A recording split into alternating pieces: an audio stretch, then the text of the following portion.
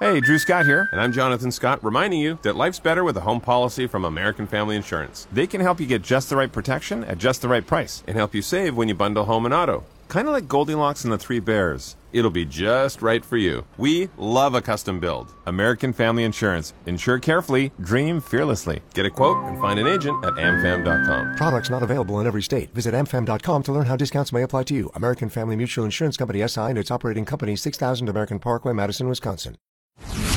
KTSA News Flash. Former San Antonio Mayor Phil Hardberger is recovering from a heart attack. A Phil Hardberger Conservancy spokesperson says the 86-year-old suffered a mild heart attack earlier this week and appreciates everyone's thoughts and prayers. Hardberger had to get a clogged artery fix in 2013.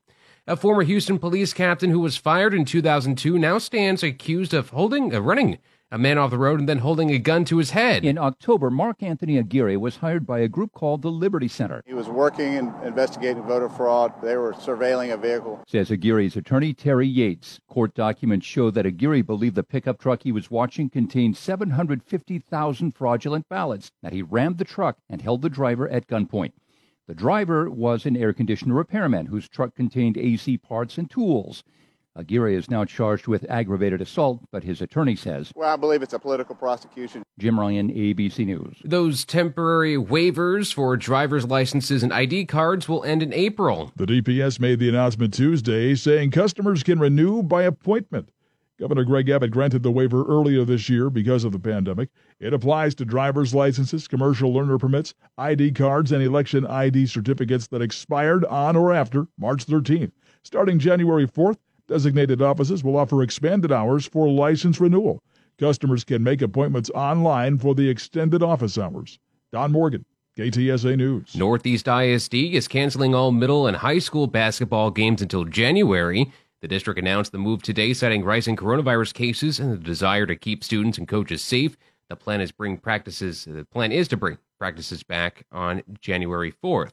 Texas A&M University is looking into claims of widespread cheating on campus. The Texas Tribune reports teachers became worried after some students answered online test questions faster than expected.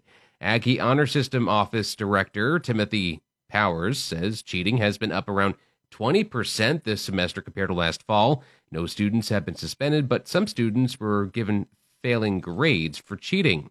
A new LinkedIn report says Austin is the U.S. city to gain the most population so far this year since April. In part, the growth is corporate-driven, such as the case of entrepreneur Elon Musk, who says he's moving from California to Austin to join his Tesla and Boring companies that are active in the city, and his SpaceX company that has a facility in the Rio Grande Valley. IT giant Oracle is moving its headquarters from Silicon Valley to Austin, and comedian and podcaster Joe Rogan also just relocated to Austin from Southern California.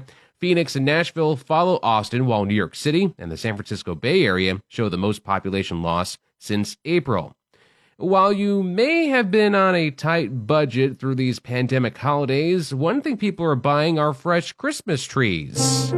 Last year, more than 26 million real trees were sold, and this year, the National Christmas Tree Association expects the number to be even higher. Some vendors are worried they'll run out of trees. Last spring, when the coronavirus was bad, vendors ordered fewer trees and planned on operating at a slower pace. Turns out a real tree is what many want. It's created a spike in demand. $200 for a 7-foot-tall tree? One family in Brooklyn paid that much to keep the tradition alive. Jennifer Brown, CBS News. KTSA Money News. Stimulus talks continue to draw the attention of investors who are hoping for another COVID relief plan to help deal with rising unemployment as new COVID restrictions go into place across the U.S. Retail sales dropped 1.1% in November, a surprising decline given that it was the height of the holiday shopping season. And the Federal Reserve wrapped up its two-day meeting without any big policy changes, keeping its benchmark interest rate near zero. The Dow lost 44 points to 30,154. The Nasdaq rose 63 points to 12,658, and the S&P gained 6 points to 3701. Jason Brooks, CBS News. KTSA AccuWeather. Mostly clear skies for tonight, rather cold. There will be a freeze with a low of 31. An abundant amount of sunshine tomorrow with a high 64. Some sunshine for Friday, followed by thickening clouds with a high 64. I'm Gregory Patrick with your KTSA Stevens Roofing AccuWeather forecast. I'm Dennis Foley. Get news around the clock on 550 KTSA and FM 107.1. Get news anytime online at ktsa.com.